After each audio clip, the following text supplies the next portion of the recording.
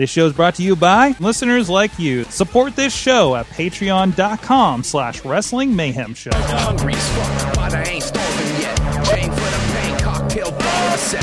Never said I was a gangster or thug, but I'm an animal. For the taste of the... We're in the South Side in a sort of training facility. Probably familiar if those have trained wrestling and everything. We're here with director Patrick Jordan of, let me get this right, the elaborate entrance of Chad Deity, which is going to be performing at the Ace Hotel here in Pittsburgh very soon. And Patrick joins us. How you doing? Nice to be here. How are you? All right. So, got stock questions that we do for this show. Please First do. of all, what's your earliest memory of pro wrestling? Oh man, well it would have to be Saturday mornings WWF, basically waking up to watch the wrestling with my father. Yeah, That's so awesome. that was about it. Yeah. Anybody, any particular, any era that really sticks out to yeah. you? Well, I mean, it would the golden era, depending on who you talk to. That early '80s, kind of the birth of WrestleMania when they brought Mr. T in, and I was actually a fan of Roddy Piper at the time, so I always had a affinity for the heel.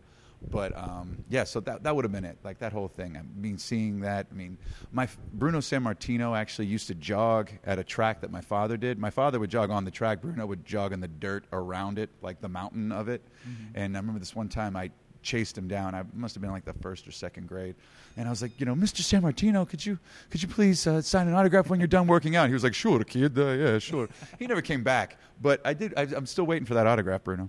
There you go. But yeah, so that would be the earliest memories of wrestling for me. Yeah. That's awesome. Is this the first kind of project that you've worked with around pro wrestling? Yes, this is the first, and this is the only one that I know of. The theater company, we do kind of edgier plays. We've tackled different sports before. We've done a baseball play called Take Me Out. Our plays tend to have elaborate fight scenes. Sometimes we'll have a lot of blood, so we have that in common with some pro wrestling. I've never used a razor blade, but we've done that kind of stuff before. Yeah, I think one of the more interesting things is Mike Kingston over at a Headlock, the comic book. I've read those books, and it's about a theater major that gets into pro wrestling because of the theater aspects that really appeal to him with it. Oh, yeah, it's interesting that you're a theater company doing a pro wrestling play. It's like it's come full circle. It is. It really is. I mean, pro wrestling and theater have more in common than anyone will admit on either side, I'm sure. But it's the same kind of a process. There's a storyline, but you're on your own when you're out there. When it's happening, things happen. It's live. It's not like you're watching a movie.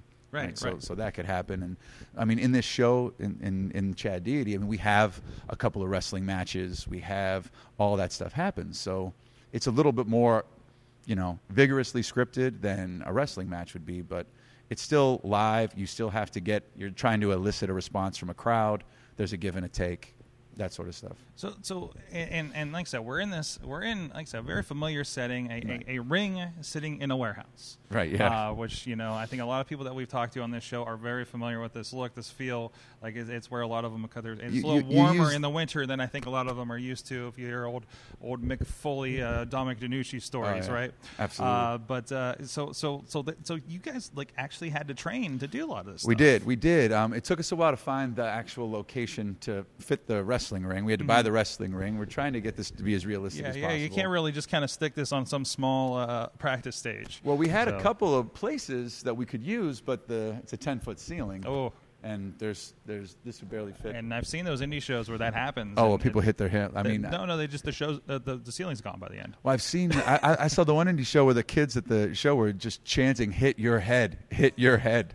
Yeah. Anyway, that's awesome. Yeah. So tell me a little bit more about that. Like, how physical does this get? How did you guys prepare for this? Well, for the wrestling portion of this, Shane Douglas, the franchise, actually, thank God he's local, and he was able to work with the guys. He still comes in periodically and checks on them. He kind of just showed the guys how to take the bumps and everything. We have one guy who has been a pro wrestler before, so he's in there. The way the show is, it's brilliantly written. It kind of encapsulates the entire experience, kind of what we already talked about how you started with wrestling, where you go through, and how you become a wrestler. So our main character is, the guy who is already in the ring when they come back from commercial, never gets the elaborate entrance, thus the title, The Elaborate Entrance of Chad Deity. But, so we had Shane Douglas come in, and Shane actually showed the guys, they took some bumps, they got a instant respect for wrestling when they started to get sore, and they realized that just running into the ropes is a lot more painful if you don't know what you're doing. When we built the ring, actually, some of the guys that helped me build the ring, I was like, hey, guys, be really careful. And they just ran at the ropes. One guy bounced off the ropes, literally catapulted and face planted into the ring, like was just out. So you really could have used those sumo suits that were we just could have used those sumo suits. But fortunately, the guys in the show are athletic. We've got one pro wrestler, and he does a lot of the grunt work in the matches. He's the one that's like getting thrown around, flying high. Just for context, I know I just randomly brought up sumo suits in the middle of a wrestling podcast, but we were just filming for Jagos podcast. Both of us were guests on there, and a lot of interesting visuals. So please go check out yajagoff.com for all of that stuff because it got really interesting. Right. Yeah, it's true. But the play, it has basically every little part of wrestling that you can imagine. Like there's promos in the play, there's direct-to-camera stuff, there's interaction with the audience, that kind of thing. So what was the question? I got a little sidetracked. No, this is good. Like how are you preparing and everything? Oh, how we're preparing? Yeah, well, we rehearse 6 days a week, usually between 5 and 8 hours, depending. And now with the wrestling element, we train a couple hours before. They go through all the moves. They basically go run the paces, kind of run the ropes a little bit, and just to get warmed up, just so they don't, screw up and get lost. Because it's not like a wrestling match. I mean, if I lose an actor, I'm screwed.